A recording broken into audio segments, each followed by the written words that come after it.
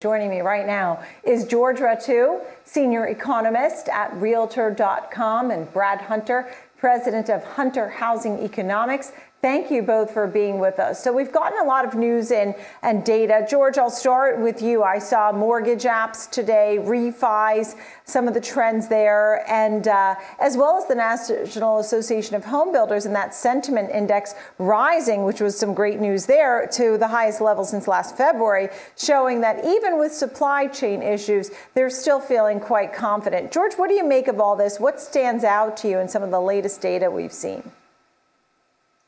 Well, Nicole, it's obvious that here we are almost mid-December, and we're seeing a real estate market that is far outpacing what would be normally a much slower season. And so from my perspective, I see that consumers continue to be interested in housing, and that strong demand is absolutely reflected in a lot of metrics, including the NAHB Home Builder Index. We saw home builders really upbeat, and moreover, the gains, when you look at the subcomponents, the current sales were up, the next 6 months outlook was up. So to your point, it is obvious that even with the supply chain issues still outstanding, builders are recognizing that Americans by and large are looking for homes. And it's not surprising, 45 million millennials between the ages of 26 and 35 are entering that sweet spot of homeownership.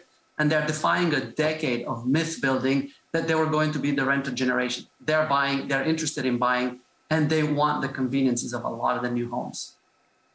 And we thought, right, you're right, because a lot of people really questioned whether or not the millennials would get in and buy.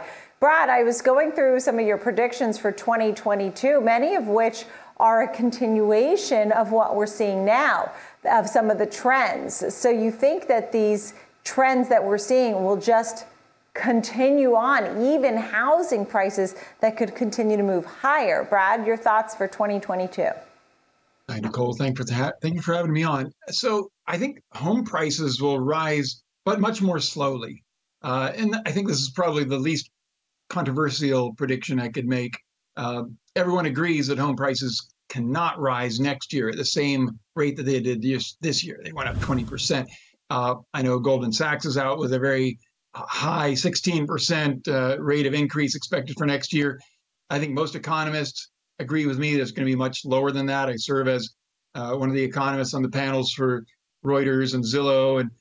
And, so I'm predicting 7.9% rate of increase for next year, slowing down to 4% the following year. It's just a matter of affordability.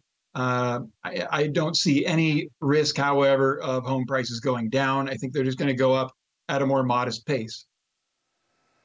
And George, what are you looking for when it comes to housing? I mean, as an economist, now I know when we talk about the stocks, folks, we are seeing these stocks doing incredibly well. In fact, when I was looking year to date, Hovnanian, by the way, is up 250%. Lennar is a name that we're waiting on the quarterly report, the earnings, that's up over 40%. D.R. Horton, Meritage, Toll Brothers, I mean, these names are just killing it. Anybody would have been happy to have any of these stocks. So as we take a look, George, at the big picture for 2022 and the lack of supply, but the still very prevalent demand, what are your forecasts here? Do these home builders continue to do well because they just got to keep building? Absolutely, Nicole. They are really in a golden window of opportunity. Look at the fact that we have a significant shortage of new construction. Over the last decade, we calculated, looking at household formation versus housing starts, we are 5.2 million homes short where we should be given this demographic wave of millennials. In addition, interest rates remain favorable. We expect them to continue rising. We're going to see today's Fed announcement, what that means, right? They're likely to accelerate the tapering. So the mortgage rates might accelerate faster, but they remain historically low.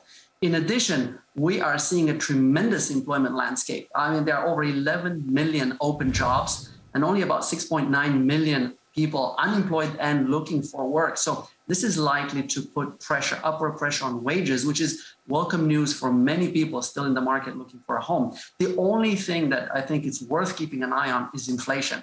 We've seen it accelerate, exceed expectation. November was close to 7% year over year. And I think that the Fed is recognizing it's going to likely be not quite as transitory as they initially anticipated. With wage gains expected for 2022, over half of large companies surveyed by the Conference Board expect to pay more, about 3.9% more per employee. So I think that is likely to put pressure on new home prices. But for builders, this demand and this environment is, as I mentioned, a real golden window of opportunity. Right. And, even with Lennar, Brad, I know you're watching Lennar as well.